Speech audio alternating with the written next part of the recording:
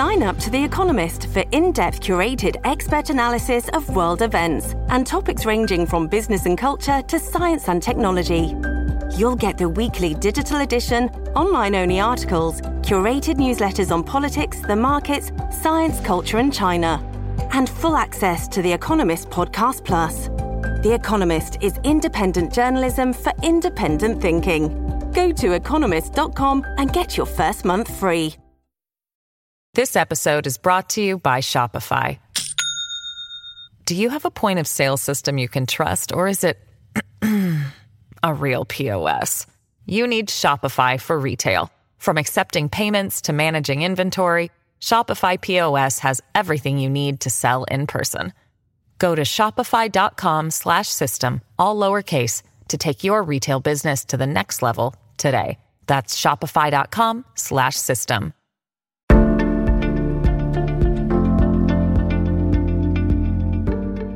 This is C-SPAN's Afterwards podcast. This week, neuroscientist Lisa Genova discusses how our memory works in her book, Remember, the Science of Memory and the Art of Forgetting. Lisa, it's great to see you. This is going to be so much fun. Yeah. But I have to start out by saying, not cool. You're a fiction writer. Why are you invading our space with nonfiction? You're already the queen of fiction. It's like you've got this gigantic kingdom, and it's not enough for you. You need to come over to the nonfiction writer's world and just demolish us as well. What's going on here? Please, says the man who writes nonfiction, has a podcast, and now is a famous musician. No, but I did want to start out by asking you. You've written, I think it's 5 novels, right, before this book. Yep. And to say you've carved out a niche is a great understatement, and we'll get to that in a second. But why nonfiction? I mean, what finally tempted you over to nonfiction? And I'm also wondering, is this do you see this as very much a blip in your long fiction writing career, or do you see yourself now more fluidly kind of going back and forth? So yeah, the reason for writing this, the intention behind this was, I've been talking about Alzheimer's around the world for over a decade now, and that's super important work to me personally. I know it is to you as well. I'm really trying to help folks understand this disease, be less afraid of it, encourage earlier diagnosis and resources for care and research. It turns out, though, that every time I spoke about Alzheimer's, the conversation eventually shifted to memory and forgetting in general. And I found that folks over the age of 40, definitely over the age of 50, are all really kind of freaked out, stressed out, worried, ashamed of everyday moments of normal forgetting, but they don't know it's normal. So they think that, especially after a certain age, every time I walk into a room and can't remember why I went in there, or I can't come up with the name of the actor in that movie I saw last week, I can't remember the name of the movie. I went to the store to buy milk and I came home with a bunch of groceries and no milk. People start to worry that this is a sign of impending dementia, especially if they have a loved one with Alzheimer's. And so the intention became, we have enough to stress about in this world. If I can take this off of people's plates, you don't have to stress about these things. This is a normal outcome of how our human brains are designed. And it's very distinct from forgetting due to Alzheimer's. So I just wanted to help folks understand sort of the owner's manual. This is how your brain works to remember things. This is why it normally forgets. These are the things you can do to protect it and improve it. And here's what you have to really worry about with respect to Alzheimer's. But most of what everybody forgets every day, whether you're 25 or 65, is totally normal. Okay, so let me just do one follow-up on my question before we get into the actual book content. And that is, you've written 5 books, which have in a lot of detail, explored what these various neurological diseases are about, including still Alice with Alzheimer's. So why did you have to switch over to what was necessary about coming over to nonfiction, since you do fiction? You're such an artist at it. Thank you. And I am going to go back to that. And I don't I'll never say that I'll never go back to nonfiction. I'll say I enjoy writing fiction a lot more. There's just so much more room to play and run. Right. So my next book will be a novel about a woman with bipolar disorder. And I'll probably write about addiction after that. But I reserve the right to dip into nonfiction again, because I think that this served, the nonfiction platform served a really great vehicle in this case, because I wanted this to feel like a friendly, accessible conversation with a friend who just happens to be a neuroscientist and can explain this to you. So I've been doing this in person, sort of one at a time. Like, people will come to me sort of confessing, you know, they're almost looking to get diagnosed in this very conversation. They're saying, like, Lisa, this is the things that have been happening to me. I can't remember names, and I have to write everything down, that if I need to do something later, if I don't write it down, I'm going to forget. And you can see the fear rising, as if they expect me to let them know that, yeah, you've got Alzheimer's, but they don't. And I explain to them what's going on, and I can see the relief. Yeah. And so this book was very clear that there's a need out there to understand our everyday lives, the everyday moments of forgetting, why that happens, and what to be concerned about and what not to be. And also to help, like, if you've walked into a room and can't remember why you're in there, I can actually help you figure out why you're in there. Right. And at the same time, not panic about it. So it really was just a mission to sort of, help everyone who's worried about memory worry about the right kinds of things and let go of the rest. Right.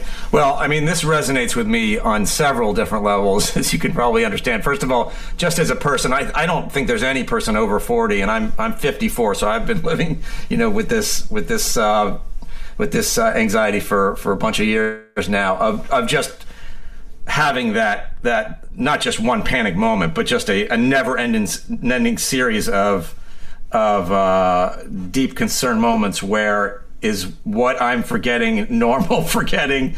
Is it just getting older? Is it just me being paranoid about getting older? Or is there something, that I should be worried about here?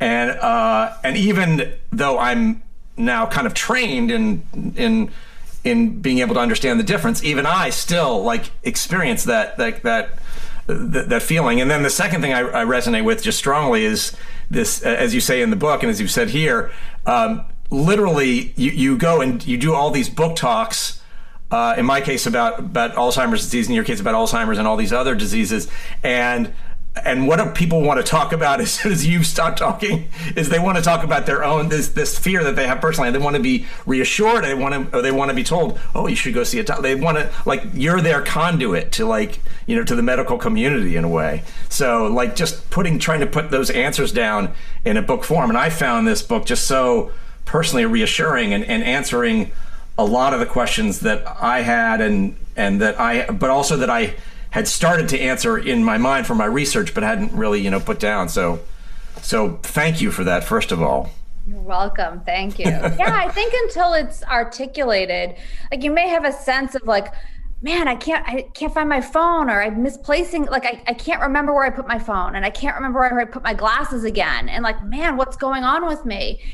And I think the misconception is to jump to, there's something going on with my memory. My memory's failing. It's getting older. It's impaired. What's happening? But your memory probably was never even involved in any of these instances, because you can't create a memory if you don't pay attention to the information in the first place. So very likely we live such distracted lives. So we're probably thinking of the very next thing you need to do, and you're not paying attention to where you put your glasses down. And then later, when you can't find them, this isn't a failure of memory. This is a symptom of distraction. So right. Really understanding that, when I can't find my phone, it was probably because I didn't pay attention to where I put it, rather than jumping to, oh my God, my memory's failing. So I think just really, like you said, laying it down on paper and seeing it explained can really help. Yeah, absolutely. So let's talk about what I think is the very biggest idea in the book, or at least the idea. Everything is narcissistic, so this is how I see the world. But and I'm so glad you spent a bunch of time on this, which is this kind of before we get in this conversation to the the ins and outs of actually how memory works and different kinds of memory and things like that. The big idea for me that we are not designed to remember every detail. In fact, if we were to designed to remember every single detail, we would not have the kinds of powers of intelligence and kind of broad thinking that we do have. So we are designed to forget the vast majority of the details that we come across. And in fact, there are examples of people who are encumbered by remembering too much detail. So if you could just kind of talk about, like, in a big way, kind of how our brains are designed to not remember most things, and then we can kind of get to what we are designed to remember and what's working and what isn't working. Yeah. So again, it's really helpful to actually take some time to think about what we really do remember and what we don't, because people will talk about, like, I don't remember as much from 10 years ago or 5 years ago, and they sort of worry about, like, wow, I'm forgetting a lot of details from the past.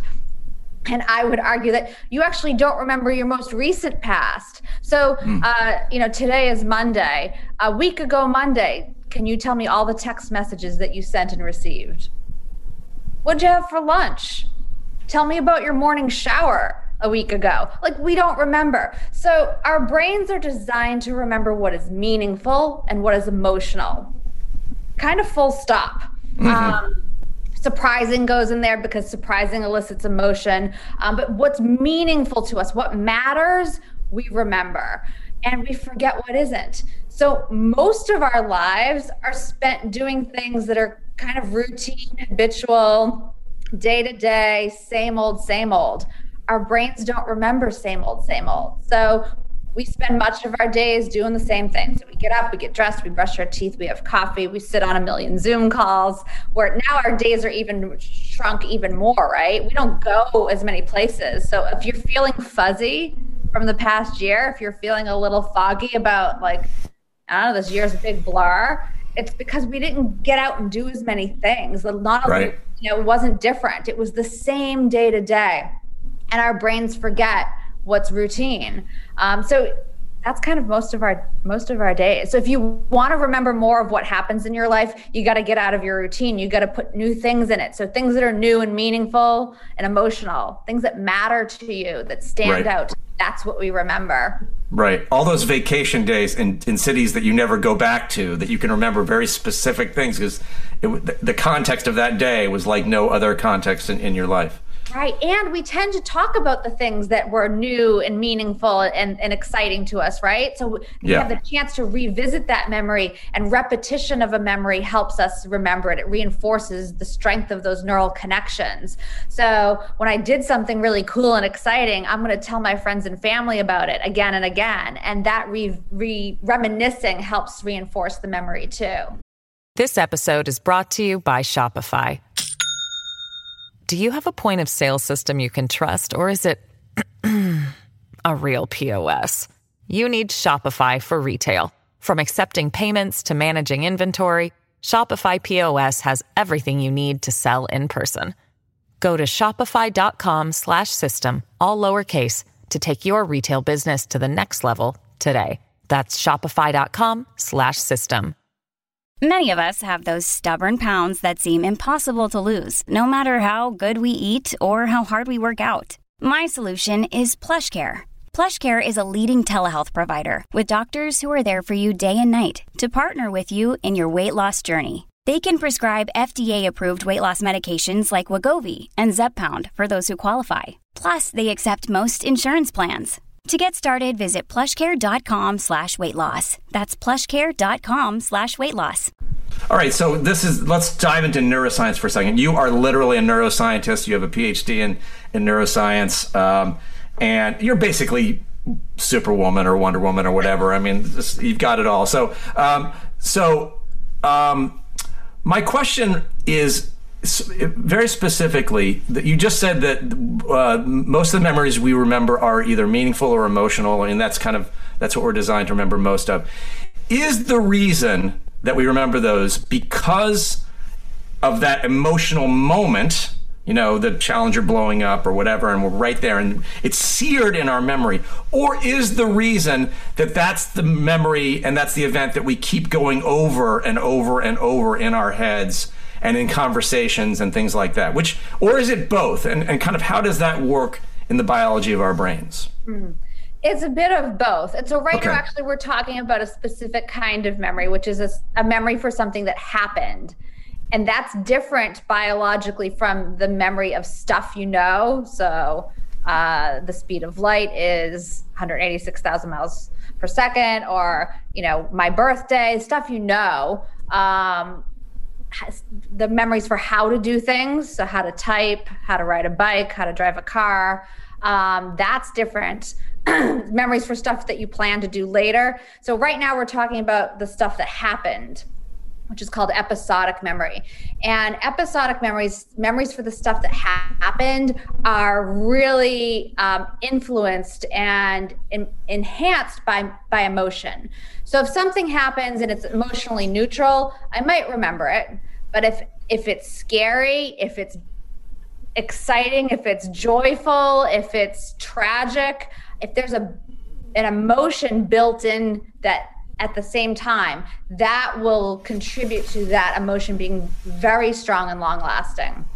So biologically, that's because there's a part of our brain called the amygdala. It's part of the limbic system, and that has a lot of direct connection and a lot of influence over the hippocampus, which is also in our limbic system.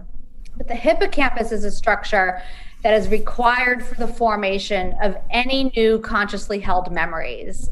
And so because of their relationship, we have like a very tight bond between emotion felt in the amygdala and the hippocampus, which is busy connecting the different aspects and elements that contain a remembered moment or a remembered experience. So on the one hand, emotion strongly influences whether we're going to remember something or not. On the other, if it's emotional, we're also going to talk about it, right? Because that's the stuff that matters. That's the stuff that gets our attention. Again, it's sort of like, it's a positive feedback loop here. What do we pay attention to? Whoa, that was a big emotion attached to that. That gets your attention. You can't remember something if you don't pay attention to it. Right. So if I'm driving from Boston to Cape Cod, I cross the Sagamore Bridge. I've done this thousands of times. I might be 10 miles past the bridge and suddenly think, did I already go over the bridge? I can't remember. I can't remember driving over a colossal 4-lane bridge because I never paid attention to it. But if if someone were standing on that bridge about to jump off, if there had been a car accident on the bridge, if someone called and there was like amazing news, someone's getting married and I happen to be on the bridge, I will remember driving over the bridge that day. Right. So emotion really helps us pay attention, which also helps us form memories. Right. And I'm. This is the part of the interview where I'm not sure where to go because there's so many different things I want to ask you about memory. But the top of mind right now is, I think you talk about in the book how you remember things that actually didn't happen. Can we talk about how that happens? Because that's another huge misunderstanding about memory, is that people have vivid memories from long ago, and some of the stuff they remember has been stuff that's been kind of wound into the story that didn't actually happen the way they remember it. No, it might not have actually happened at all, or it might have happened, but you didn't experience it. You're borrowing from other people. So let's back up. So memories for the stuff that happened, again, unlike stuff you know how to do, stuff you plan to do later, are very vulnerable to editing and change. So the stuff that happened that you remember is probably wildly inaccurate. And people have done all kinds of studies of eyewitness testimony, people who were interviewed just after the Space Shuttle Challenger blew up or just after 9/11. and about where you were, who you were with, what do you remember, and then interviewed again a year later, 2 years later. Right. And their memories are totally different 2 years later versus right after. And then actually, these tend to be college students too. There's a great study out of Emory of college students. So these are young people, not people who have, aging brains, who might be, memory impaired. These are 20-year-olds interviewed immediately after the Space Shuttle Challenger. Who were you with?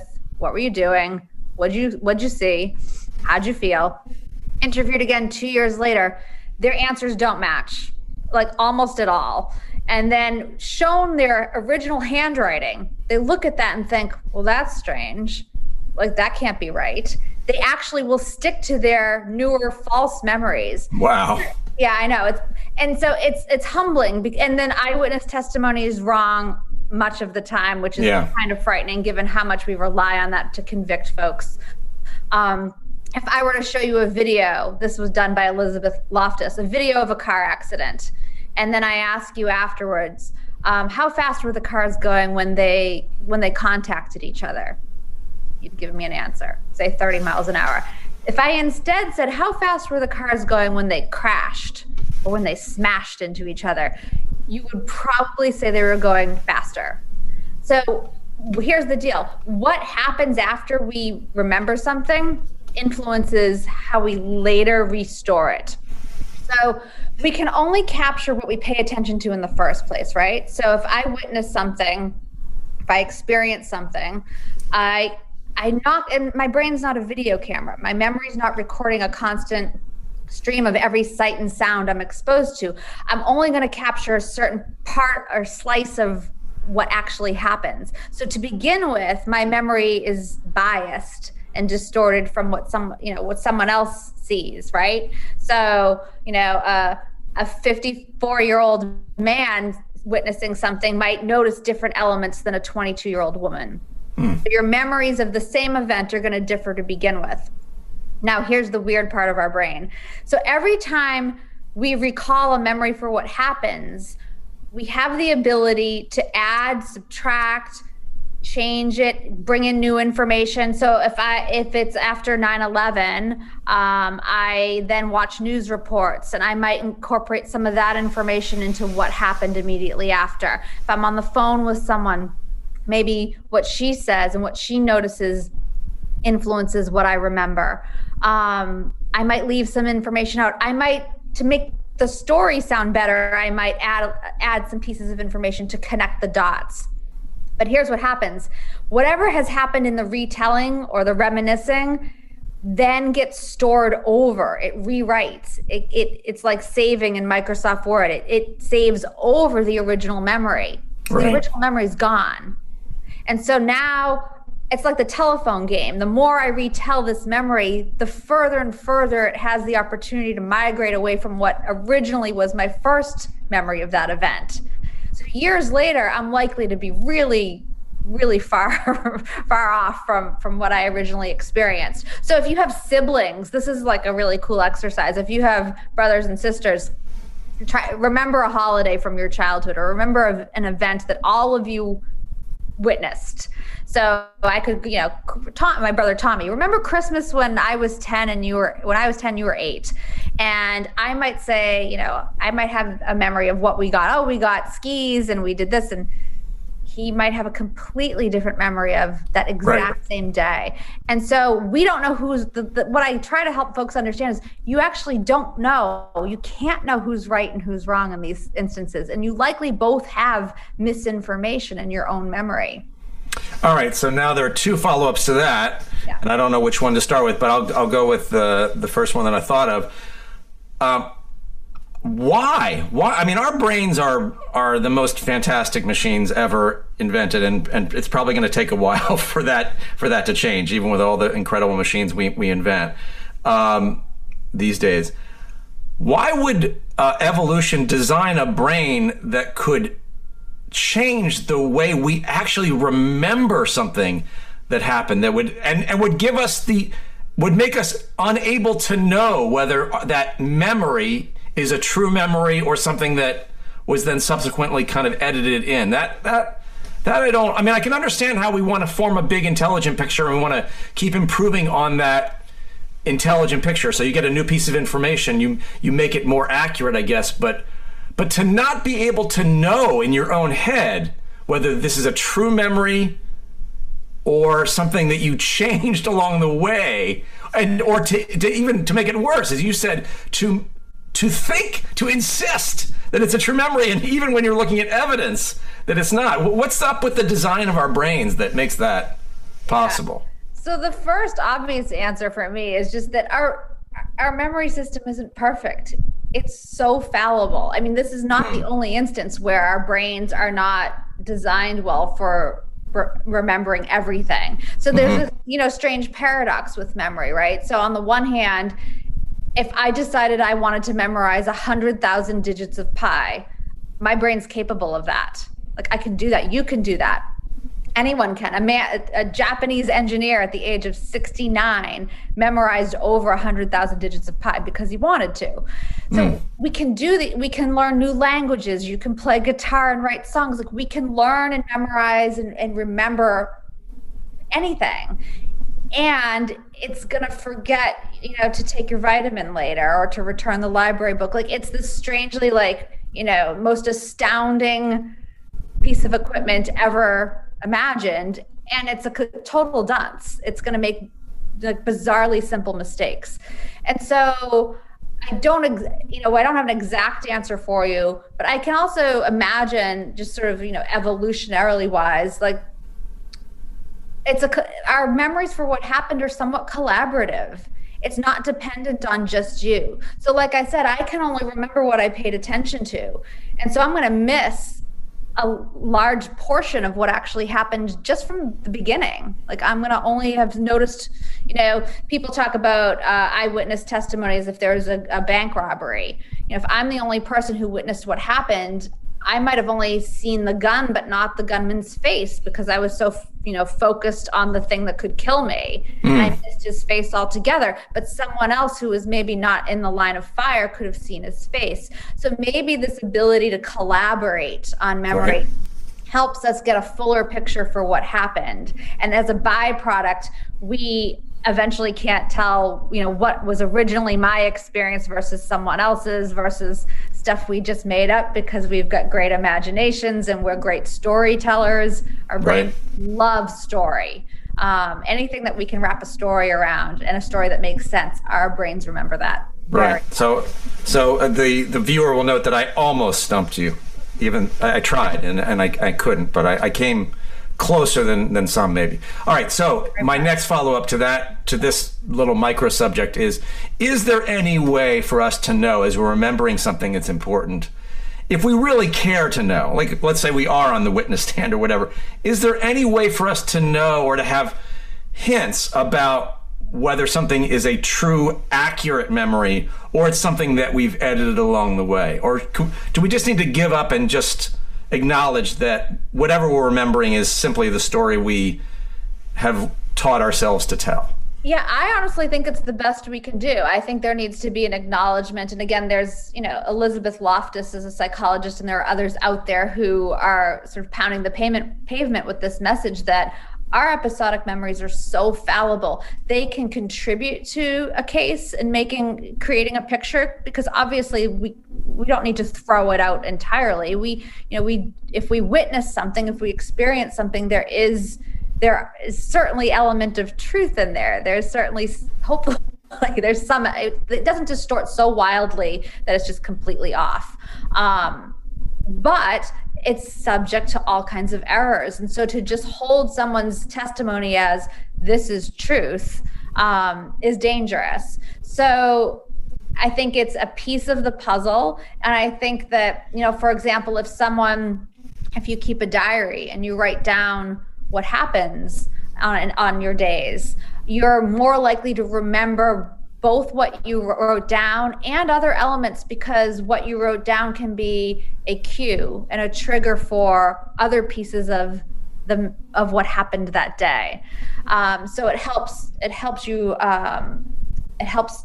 unleash the rest of the memory if you keep a diary. So those can be more accurate.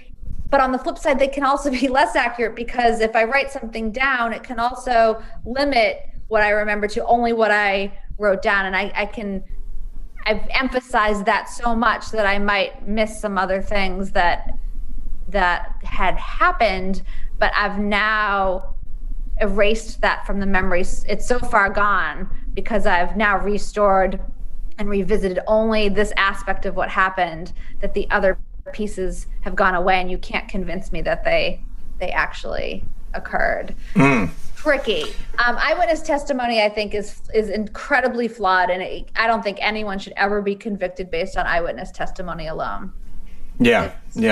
Neurobiologically, that's an injustice. Your brain needs support, and new Ollie Brainy Chews are a delightful way to take care of your cognitive health. Made with scientifically backed ingredients like Thai ginger, L-theanine, and caffeine, Brainy Chews support healthy brain function and help you find your focus, stay chill, or get energized. Be kind to your mind and get these nootropic chews at ollie.com. That's OLLY.com. These statements have not been evaluated by the Food and Drug Administration. This product is not intended to diagnose, treat, cure, or prevent any disease. And I think the law enforcement community does, by and large, understand that now, right? We've gone kind of through a revolution in the last 20 years where at least most professionals, please correct me if I'm wrong. I feel like this is a story I'm in the memory field, so I know about this, but I would imagine that most, at least responsible judges and attorneys know this fact. Yeah, but you have to back it up from there, because I don't know, and I would doubt that most police officers are trained in the influence of their language on what someone's going to remember. Right. So like the example I gave of, if I show you a simple video and I change one verb in my question to you after you watch the video, how fast were the cars going when they contacted each other or smashed into each other? I'm going to change your memory for what you saw based on that verb. So if I'm a police officer and I'm questioning a witness, I'm interrogating someone, or if I'm talking to someone after, what did you see? My language can very much influence what the person will say they saw, and then therefore what they consolidate into memory of, this is what I saw, this is what I believe I saw. So the language of what we use to describe what happened will influence our future recollection of what happened. So when this interview ends, we can both rush. We'll really politely say goodbye, and then we'll both rush to call our agents to see who can be the first to get a book proposal going on eyewitness testimony. We can do that. I'm writing about my agent's on speed dial, so I hope yours is too. So all right, so back to the book, and back to the kind of meat of the book. So you,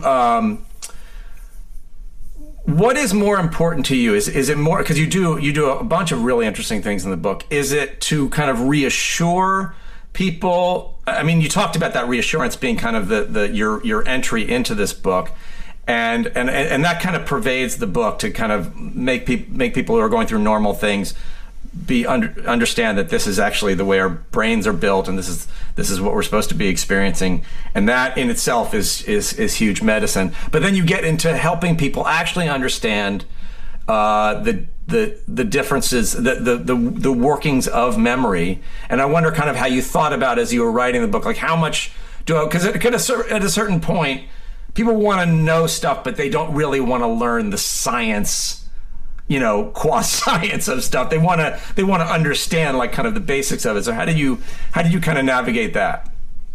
Yeah, so I very intentionally did not want this to feel like an academic textbook. I did not want it to be too long of a book. I wanted to keep the chapters short. I wanted each chapter to feel like something people could take away with and then tell their friends. Like, it was easy enough and understandable enough that they could then tell their friends, oh, I learned this really cool thing about how memory works, or I understand now what happens when I have a word on the tip of my tongue. So I think it was each chapter I was hoping to give people a little of like, let's look under the hood. Like, here's what happened. Right. This is how memory works. And I hope it's not dumbed down so much, but it's I'm not writing a neurobiological textbook at all. So here's how memory works. Here's what happens when it's not working and why. So, and then here's, there's some tips in there for, what helps your memory. So what improves it, things like getting enough sleep and managing stress, and what can impair it, the difference between Alzheimer's and normal forgetting. But yeah, I think mostly I wanted folks to really recognize that, there's not a supplement in this world. Everybody wants the supplement, right? Everybody wants the rabbit out of the hat or the magic pill.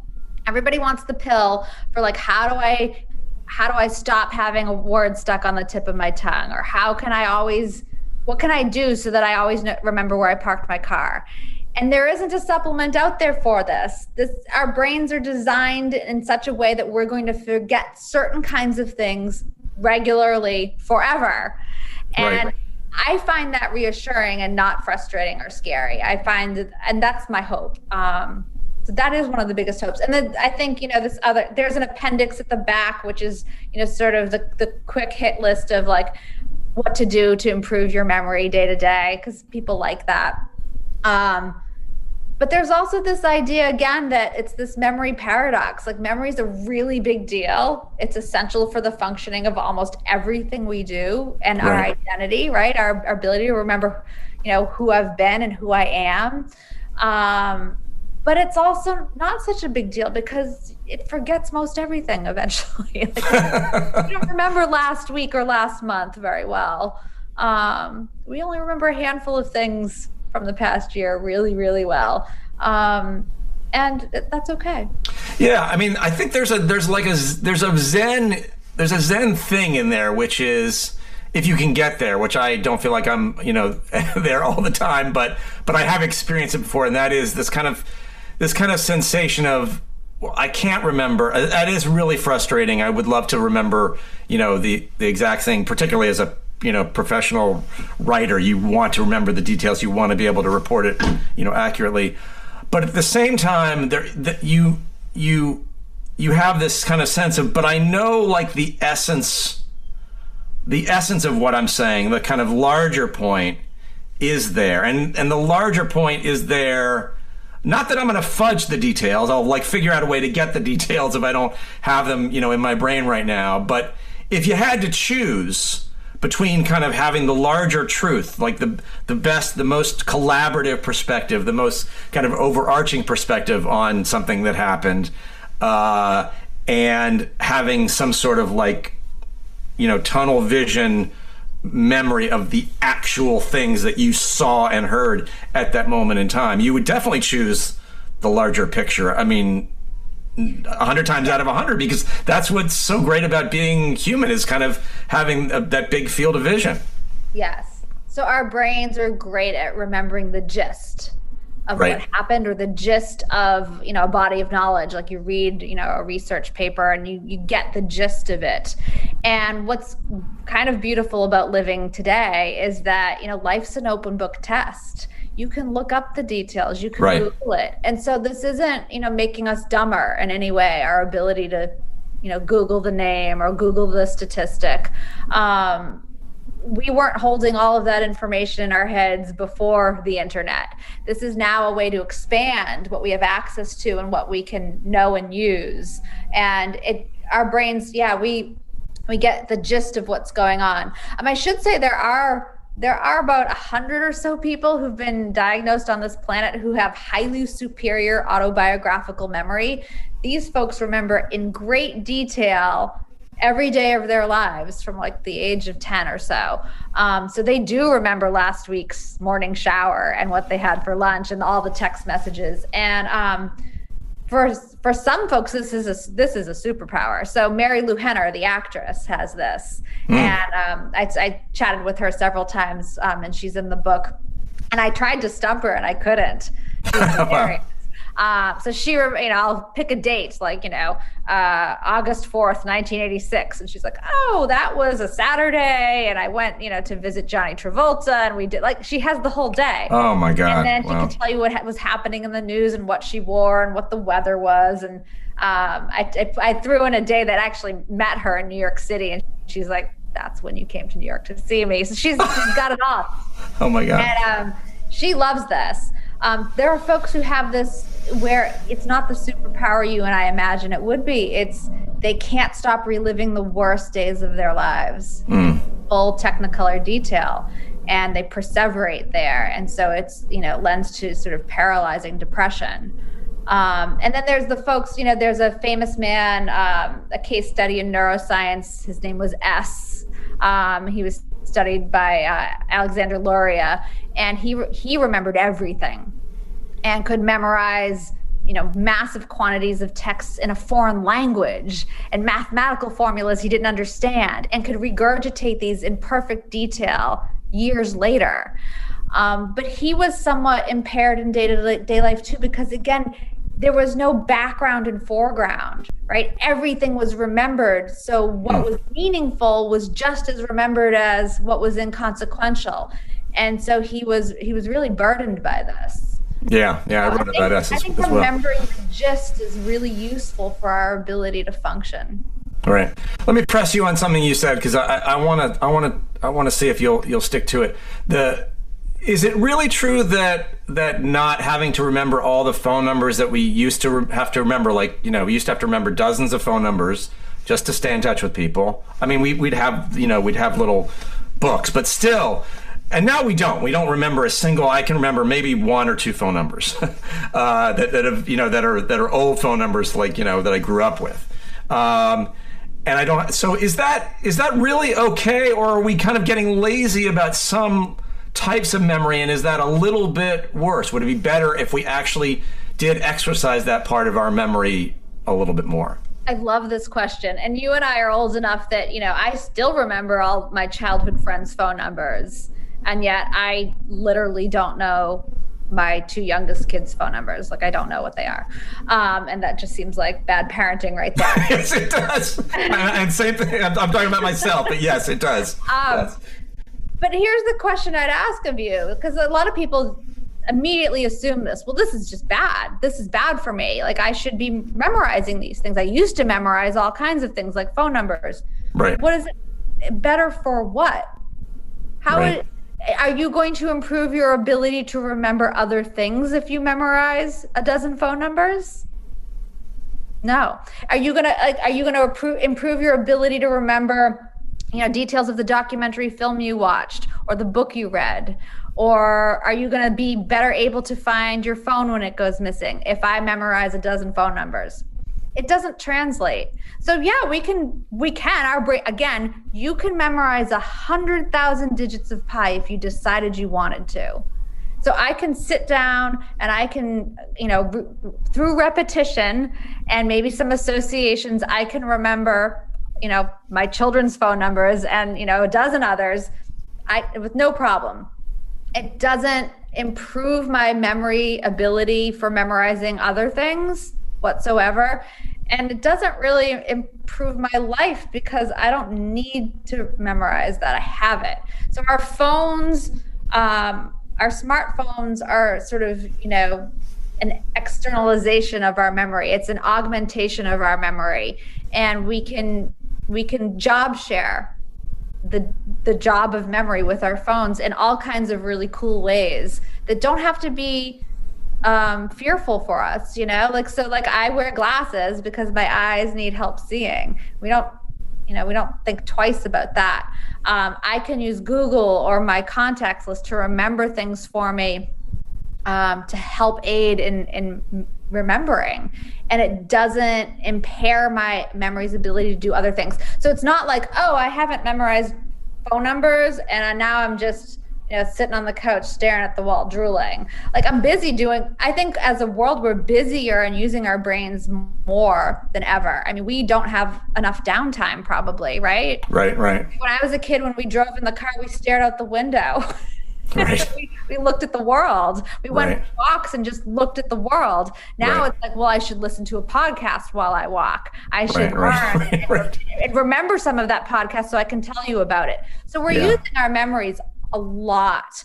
Memorizing phone numbers it's not cross-training. It's not going to help you in other ways. Yeah. And I will say, I think hearing you kind of say it that way, I think I not only agree with you, but I would take it a step further. This is just anecdotal, and it's just very me looking at myself, which is what I do so well. But I would say that for my own life, being now in my mid-50s, we can say that, I would say that I think that my life has improved and that my skills have improved over the last, say, 25 years or so, in that I am wiser because partly I just don't pay as much attention to every little detail. And I think more about the big picture. Even in events where I probably should be remembering details, I actually have trained myself to pay attention to more of the kind of big picture, and I think that's made me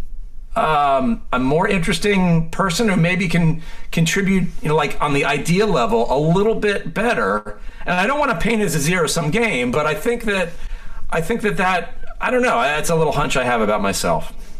No, I think you're Whatever onto it's worth. something. So there's the memory for the stuff we know. So that's your semantic memory. It's the accumulation of knowledge, and that doesn't diminish with age. Most people tend to think of, like, as we age, your memory gets worse. Processing speeds slow down. So you start to be like, sometimes you feel like you can see the wheels turning, like, come on, you can get there, find the word, do the thing.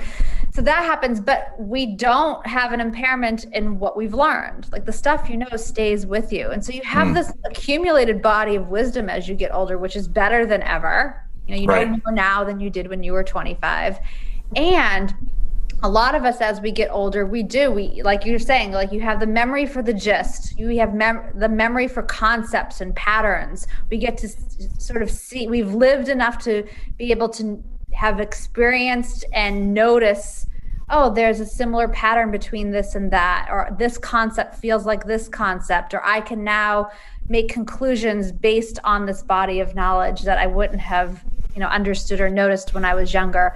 So our memories for the stuff we know accumulate over time, and we, as we age, are more attuned to patterns and concepts than we were when we were younger.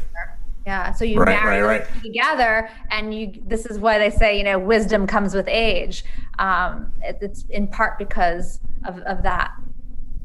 Right. At least that's what I keep telling myself. Wisdom comes with age. Let's get a little dark now, because I'm sure this book is going to sell, I don't know, let's say 2 million copies. So just statistically, is that a little low? Should I have said 10 million? 10 million. Let's say 10 million copies. Yeah. Let's say 100 million. Sure. This book is going to sell 100 million copies. So just statistically, those 100 million people, and some of them will pass it to another person. So we're talking about hundreds of millions of people will see the book, and then those people know, let's say, 2 billion people. So basically the whole world will come into contact with this book, as they should. And I'm getting to my point. Some of those people statistically will either personally be at the beginning of Alzheimer's disease or know someone, be observing someone. And they'll, and same with this interview, it'll be seen by, probably 1 billion people. So let's talk to those people. What is a disturbing thing to notice that isn't a normal functioning? What are the things that we look out for where it's like, if that's happening, you should probably go see a neurologist. You should probably get a couple of basic tests made. Yeah. And one of the things I'm out there pounding the pavement about is normalizing brain health and getting people comfortable with talking about brain health. So, we're perfectly happy to go to our our primary care physician and check our heart health, right? We'll get our blood pressure taken. We'll get blood drawn for cholesterol. We'll be talking about getting a certain number of steps in a day. But anything from the neck up, we seem to think we have no influence over. And so, yeah, I think that one of the things I'd love to see people get more comfortable with is being in conversation with their doctor about, like, hey, here are the kinds of things I'm forgetting, and like, this is what my cognitive health feels like today. Right. Okay. And then next appointment, we can compare this year versus last year. So what are the kinds of things that could be potentially concerning? So I talk about tip of the tongue in the book. There's a whole chapter on it because this plagues all of us, right? Like, oh, what's his name? What's the name of that movie my friend recommended on Netflix? Tip of the tongue is really common for all of us, whether you're 20 or 60. It tends to be pronouns. So just neurobiologically speaking, pronouns are like in little neurological cul-de-sacs and really hard to get to ultimately, as opposed to just a common word, which is kind of like tons of intersections in the middle of Main Street downtown, easy to come by. So if you're having lots of tip of the tongues for names of cities, book titles, movie titles, actors, a person's name, don't sweat it. But if you're starting to go like, oh, what's the thing, the name of the thing I write with? You know, the thing I write words on the paper with. A pen? Yes. Like if words that are common go missing a lot for you, and like this happens to our friend Greg O'Brien all day long.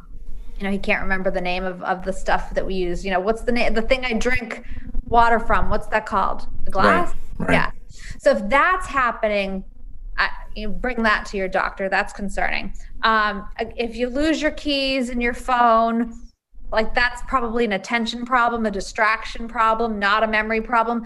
But if you find your keys or your phone and you think, like, what do I do with this?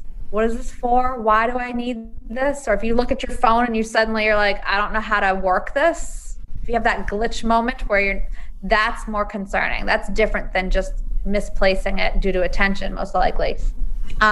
People talk about like, oh, I can't remember where I parked my car. That's normal. And again, likely an attention issue. If it's something more concerning, like our friend Greg O'Brien will not recognize his car. He'll be standing in front of it and it won't compute to his brain that belongs to him, or he won't remember how he got there. This happens to folks with Alzheimer's. I've heard this over and over again. They walk out into a parking lot and think, I don't remember how I got here. So that's, the first thing to go in Alzheimer's, the first thing under attack in your brain is the hippocampus. Right. Which I mentioned is this part of your brain that's necessary for the formation of new consciously held memories. So if this part of the brain is under attack, you can imagine that information that's recently happened won't go into a lasting memory. So I can't remember having driven to the store because that happened a few minutes ago and I really am a little fuzzy on like, how did I get here? Or I'll repeat, if you start repeating yourself a lot because you don't remember that you told someone something. Right. Someone's saying, you're repeating yourself a lot and you don't remember, you're not aware of this. Like, I don't remember telling you this. Again, this is a conversation to bring to your primary care physician and treat it like heart health people. It doesn't mean like, oh, if I admit I've got a memory problem, I'm going to fall off the cliff into end-stage Alzheimer's tomorrow. It's like, again, like heart disease, we have ways we can prevent. We have ways that we can prolong the distance and push Alzheimer's way off into the distance by doing the right things, right, for your brain health. So we know that heart-healthy Mediterranean diet can reduce your risk of Alzheimer's and dementia by half. It's a lot, right? If we had a pharmaceutical, if I had a pill for you and said, here, this is going to reduce your risk of Alzheimer's by a half, you would take it. Right. So we know sleeping 7 to 9 hours a night is hugely important. And I've got a whole chapter in my book as to why. Because I think, again, part of the book is like, I can tell you it's super important for you to get sleep every night. This is going to help you. It's going to help you lock in the memories of stuff you created today. It's going to help you learn new stuff tomorrow, and it's going to prevent Alzheimer's. Like, okay, but I kind of can let that, I don't know, I can kind of space out on that unless you tell me why. Like, so in the book, I said, this is what your brain's doing while you sleep. Right. That helps. So you know that every time you can give yourself 7 to 9 hours of sleep, it's like, I just prevented Alzheimer's a little bit. Like every night. Absolutely. That. Like, don't worry about the years you haven't slept, because that's already water under the bridge. If you don't have Alzheimer's today, that means that like you're still okay, right? You haven't, all of that's already done. Like, what are you going to do now? So, yeah.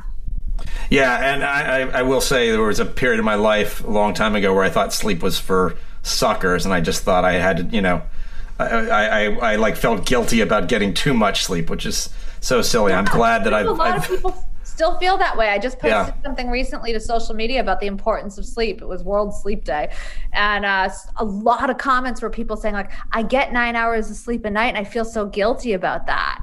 Right. And we as a culture, we are like that. We're like, are you getting enough done?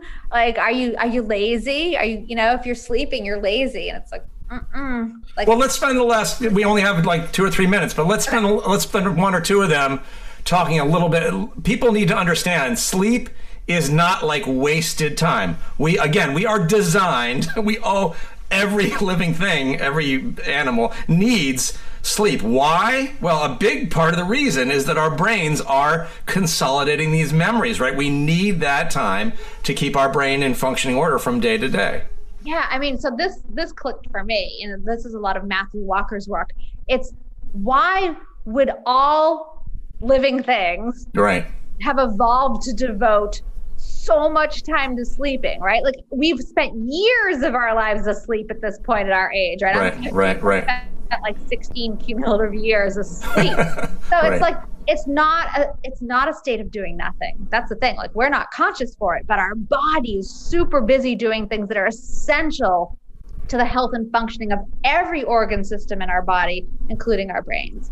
So we need it to consolidate memories. We need it to clear away the metabolic debris that accumulated during the business of being awake so that we don't get Alzheimer's.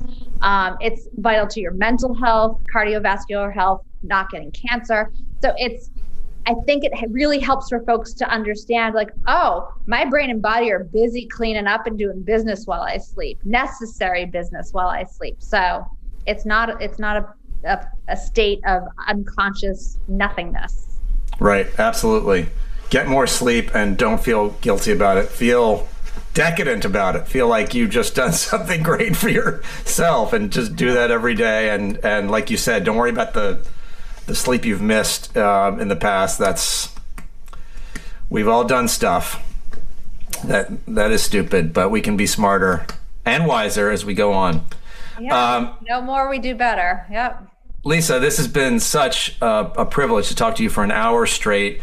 We made it almost an hour without mentioning Rudy Tanzi. I'm just throwing his name out there because I've never not talked to you for anything like this and not talked about Rudy. So hilarious. And I hope this book sells those 100 million copies that it deserves to sell. And I can't wait to see what your next one is on, and we'll hopefully talk about that one too. Thank you so much. Can't wait to see you in real life someday soon. Yeah, for sure. Someday soon. Yeah. All right, take care. Thank you. You too. Thanks for listening to this week's Afterwards podcast. Subscribe, rate, and review us wherever you get your podcasts. Send us an email to podcasts@c-span.org.